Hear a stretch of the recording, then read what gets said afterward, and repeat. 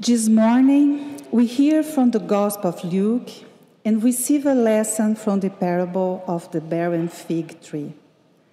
Let us open our ears, our minds, our imaginations, and listen across time and space to hear God's wisdom in these words. At that very time, there were some present who told him about the Galileans, whose blood Pilate had mingled with their sacrifices. He asked them, "Do you think that because these Galileans suffered in this way, they were worse sinners than all the other Galileans? No, I tell you, but unless you repent, you will all perish as they did. Or those 18 who were killed when the tower of Siloam fell on them, do you think that they're worse offenders than all the others living in Jerusalem? No, I tell you, but unless you repent, you will all perish just as they did."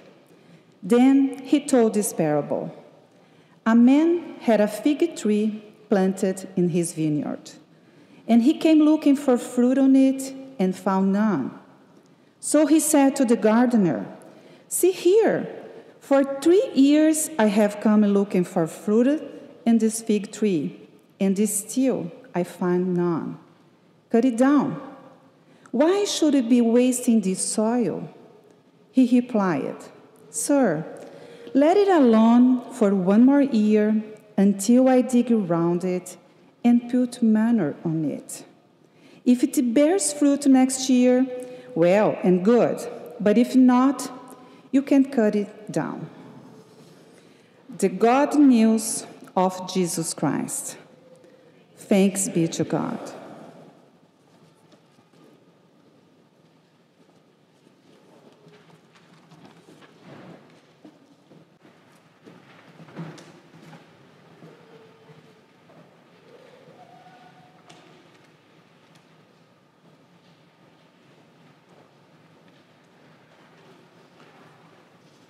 Morning, church.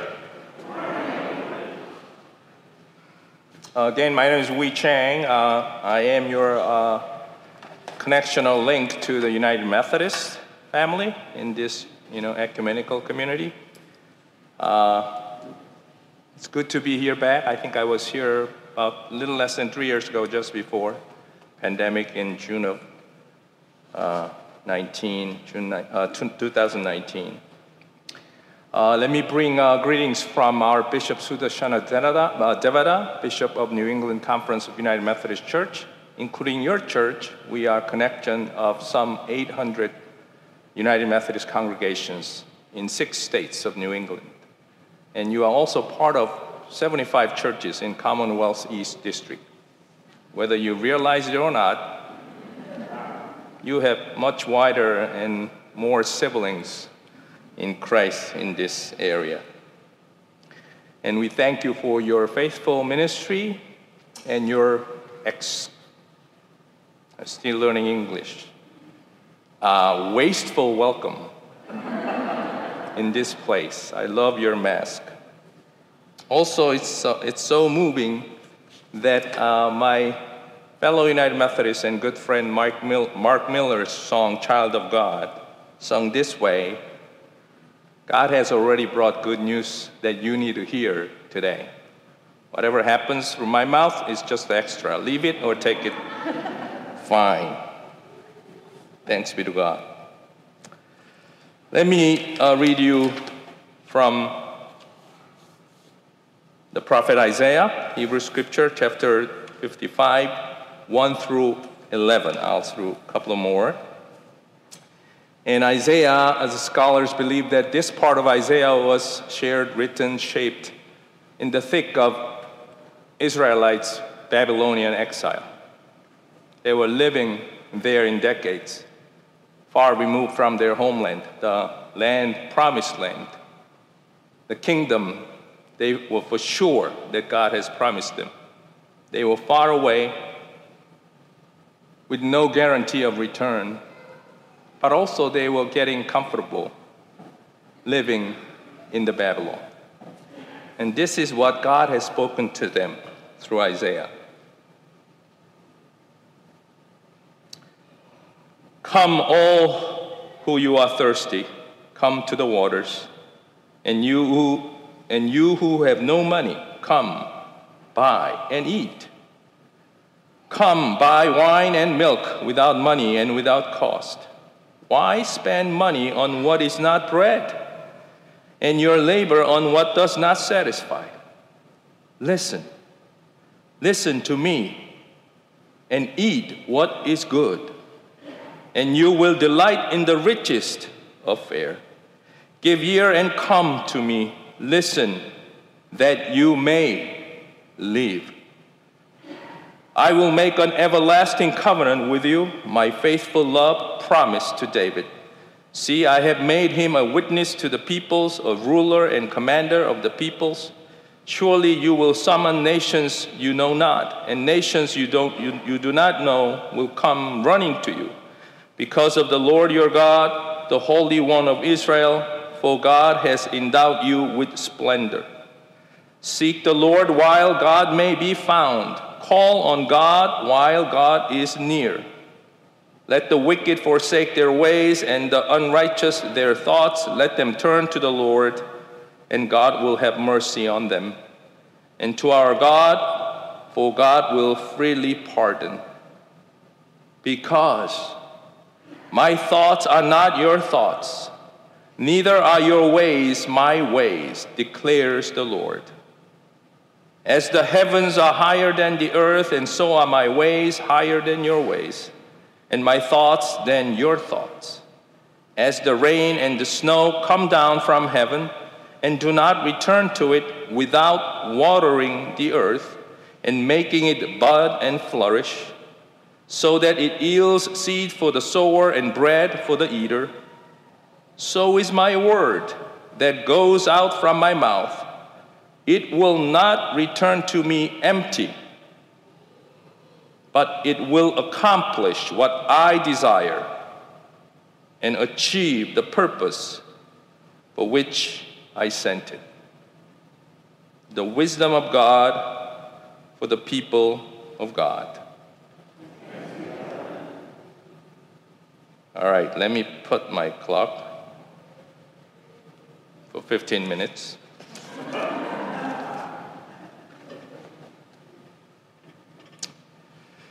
In today's gospel lesson, we meet Jesus, who's making some recent event commentary. Jesus must have heard about these events and what people were talking about them. It was events of violence, death, and tragedy. The first one was merciless killing of Galileans by the Pilate, probably for political reasons. And then second one was a tragedy. The tower that was being built near the pond of Siloam somehow fell and killed 18 people. And people must have been talking, why these things happened to these people? What have they done to deserve this fate? To that, Jesus was saying, basically, repeating what people might have been thinking. Are these worse sinners than anybody else to deserve this? Obviously, God's punishment, death. For then, for now, we are helplessly caught in the temptation to explain everything away. We are the species trying to seek every reason for every matter, as if we are that wise enough. One of these questions is history long. Why these things happen to people? And to answer to this simple answer, lingering answer is, they must have done something to deserve his fate. To that, Jesus answers clearly. He clearly answers to this bad yet lingering theology with simple no. He said, I'll tell you no. He doesn't even elaborate. He doesn't even think that it's worth his time to explain more because it's just simply absurd. Jesus is saying your suffering is never the judgment of God. It doesn't define your worth before God. See, you are more than what happens to you. Why would God, who created you with God's own image and loves you enough to send God's only Son for your own salvation, why would such God, at the end, would want to judge and punish you? I'll tell you no. However, Jesus continues, yes, I'll tell you no, but unless you repent, you too will all perish. What?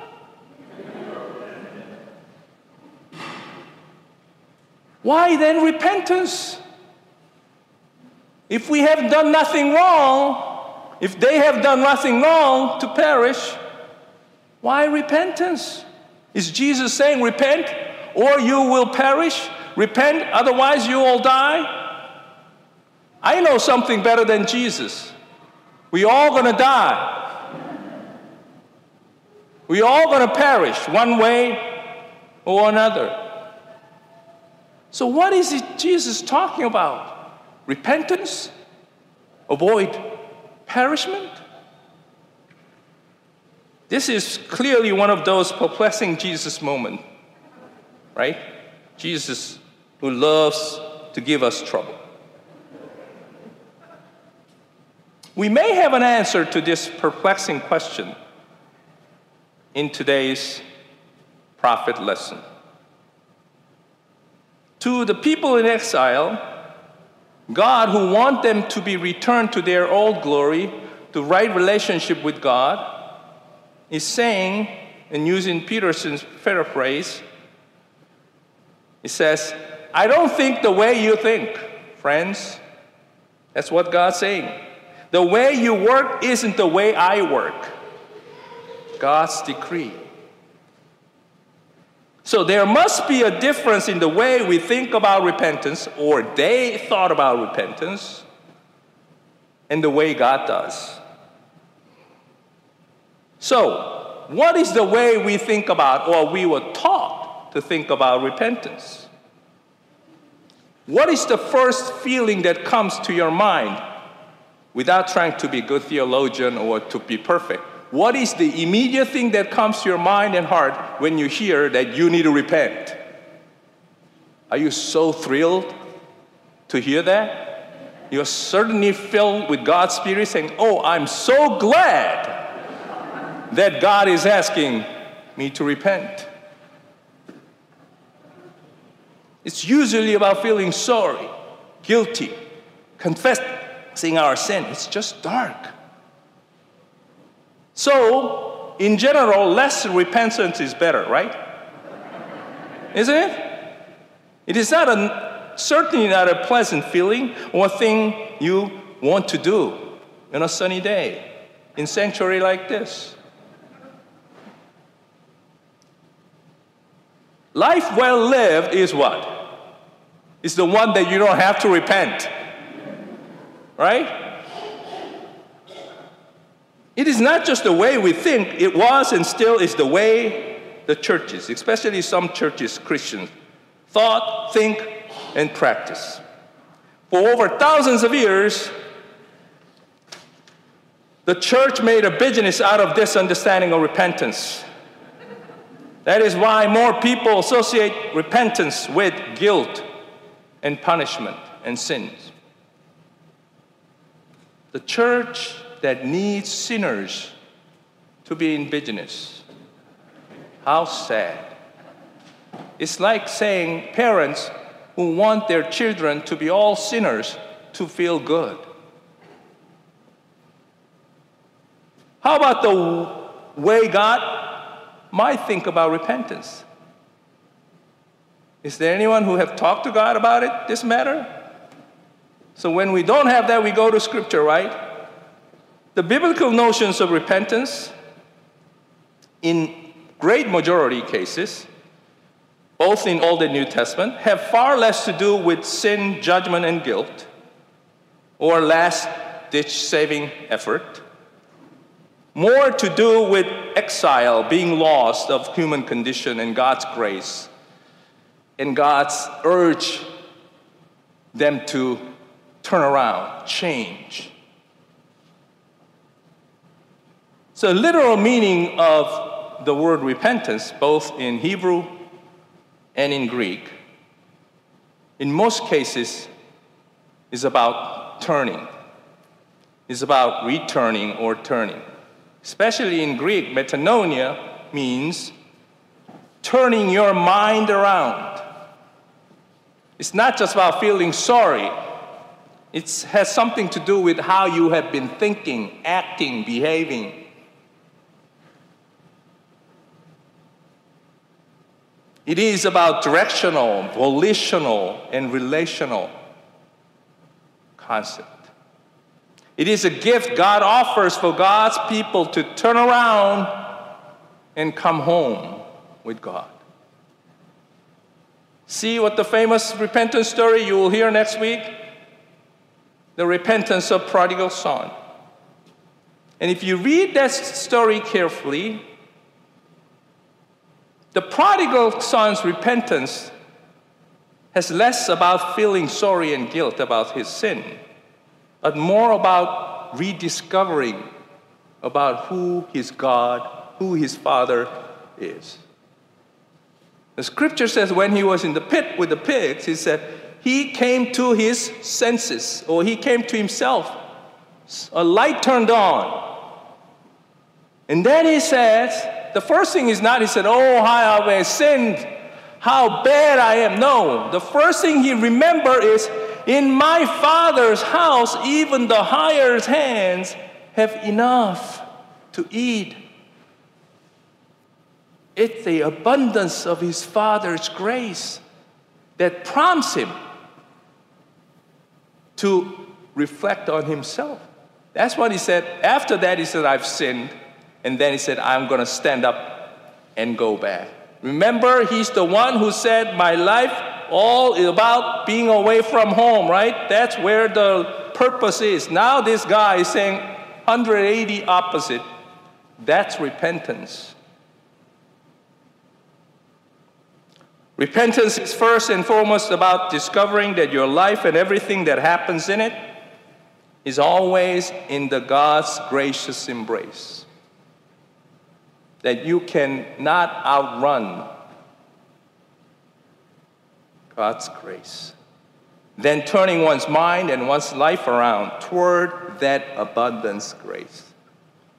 Reorganizing your life, your thought, your mind, your habits, your behaviors, according to that abundance of God's grace, mercy, compassion, and hope. So repentance is not, sorry friends, it's not about me or you. It's not about my sin or your sin, my guilt or your guilt. It is first and foremost about God, God's grace, and God's joy. It is not about original sin. Rather, it is more about original blessing. You need to remember God originally blessed everybody first before all this old original sin business came into being. See, Isaiah's decree in 55 is also about the same grace of God and the prophet's plea to those in exile to return to that grace. Because they were beginning to forget who they were and who their God is while living in exile. Come all you who are thirsty and come to the water. You who have no money, come buy and eat. Why spend money on what is not bread, and why labor on what does not satisfy? Listen to me, and eat what is good, and you will delight in the richest of fare. Give ear to me, come to me, listen, and that you may live, that you may not perish. Told you those in exile, even though they were away from their homeland, the Babylonians have a policy of allowing the Israelites to run their own business. They had some sense of freedom. They were not like all slaves. So they must have been able to earn, save, and spend. That's why Isaiah is saying, why you spend your money on the bread that does not satisfy or satisfy your hunger?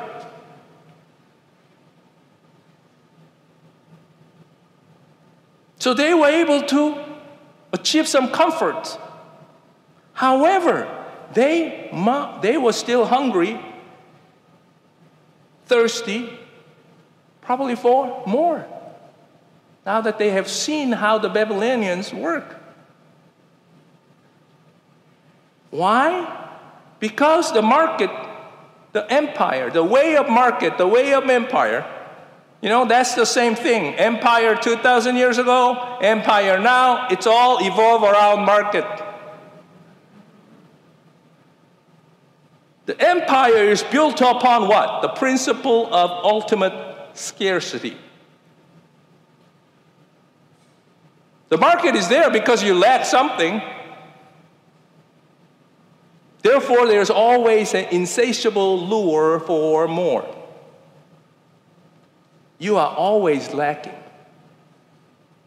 I want you to remember 30 years ago, those of you who live here 30 years ago, 20 years ago, here in America, your concept of vacation then and your expectation of vacation now have dramatically changed, isn't it? I served some people, they went to the honeymoon to the White Mountain. You would not even get to the door of wedding chapel if you say, I'm going to go to White Mountain for honeymoon.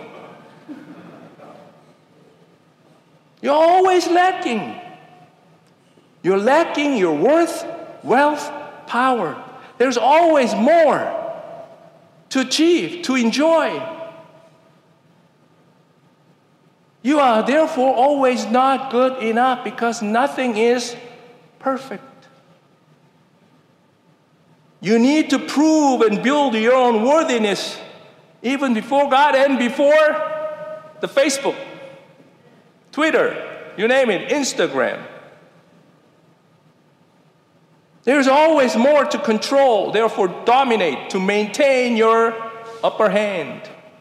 Because there is less, someone has to have more, isn't it? Someone has to more than the other because there's not enough to go around.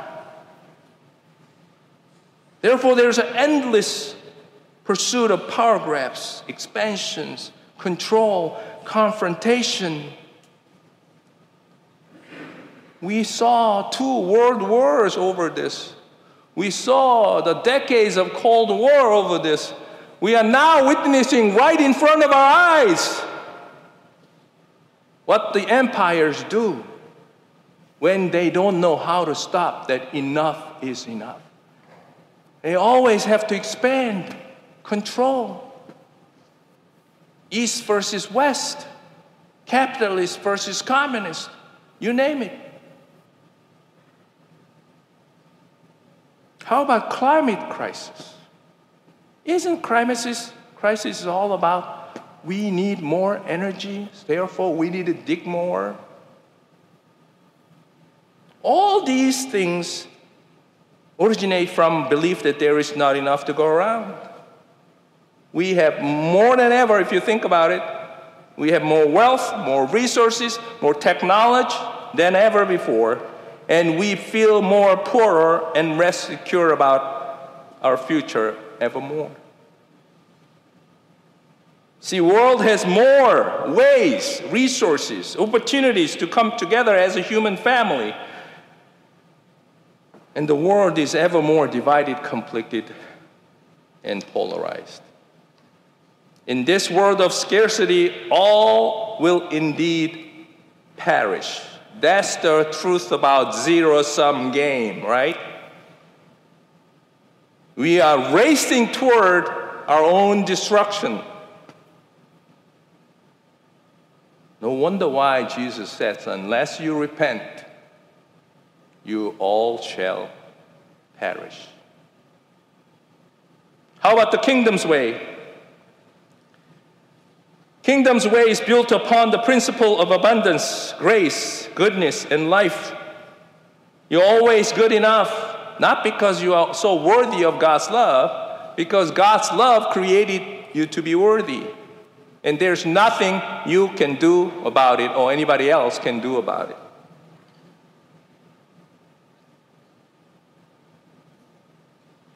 Each moment is filled with God's redemptive grace and resilient will toward beauty and goodness. We heard it from the wilderness story during the Lent. It was a constant struggle about Israelites saying, we don't have enough. And God saying, well, I'll give you daily manna, but that's good enough, just good enough, not for tomorrow. Tomorrow belongs to me, not to you. No wonder why Psalmist said, Lord is my shepherd. If the Lord is your shepherd, the first thing is what? I shall not want. I know you want my sermon to end quick. Remember, Lord is your shepherd. See, in kingdom way, love is always enough to overcome hate. Faith is always enough to confront all fears. And hope is enough to outlive all hardship, even death. Aren't we in that season that even the suffering and death of God's own begotten Son is placed in the amazing and unfathomable and resurrecting grace of God? That's enough. God says through the Isaiah, as the rain and the snow come down from heaven and do not return until they have watered the earth and gave all the things that you need to give, so shall my word, so shall my love, so shall my vision, and so shall my goodness and mercy and grace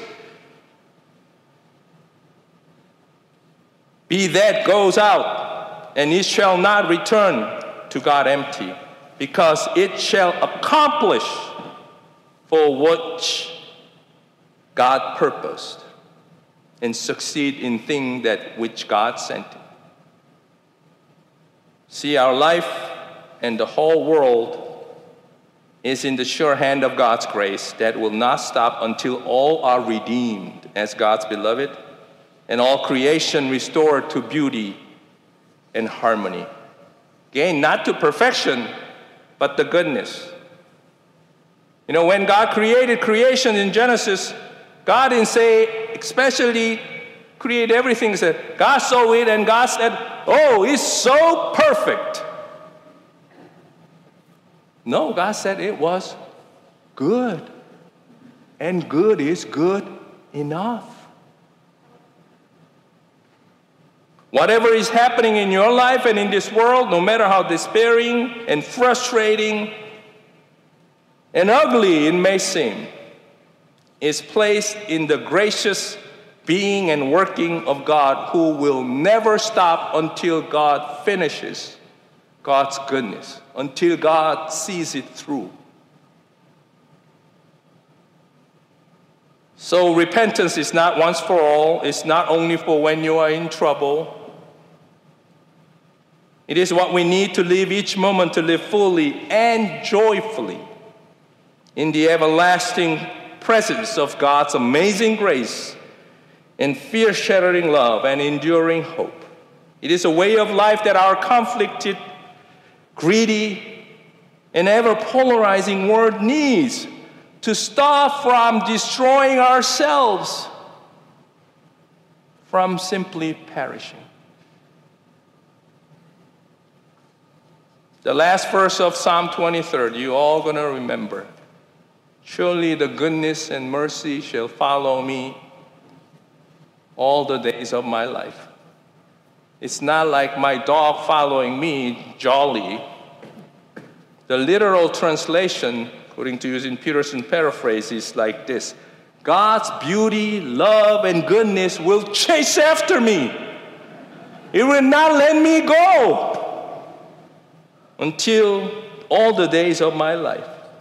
Friends, repentance is just stop and turning around and find that God's chasing love, goodness, mercy, and justice for you and for this world. May God bless you each moment with the gift of joyful repentance. Amen.